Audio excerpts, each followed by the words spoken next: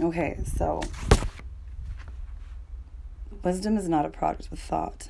The deep knowing that is wisdom arises through the simple act of giving someone or something your full attention. Attention is a pre-mortal intelligence consciousness itself. It dissolves the barriers created by conceptual thought, and with this comes the recognition that nothing exists in and by itself. It joins the perceiver and the perceived in a unifying field of awareness. It is the healer of separation. Is it odd to completely consume yourself with something other than what you're used to, just to make yourself still? Everyone's journey is different.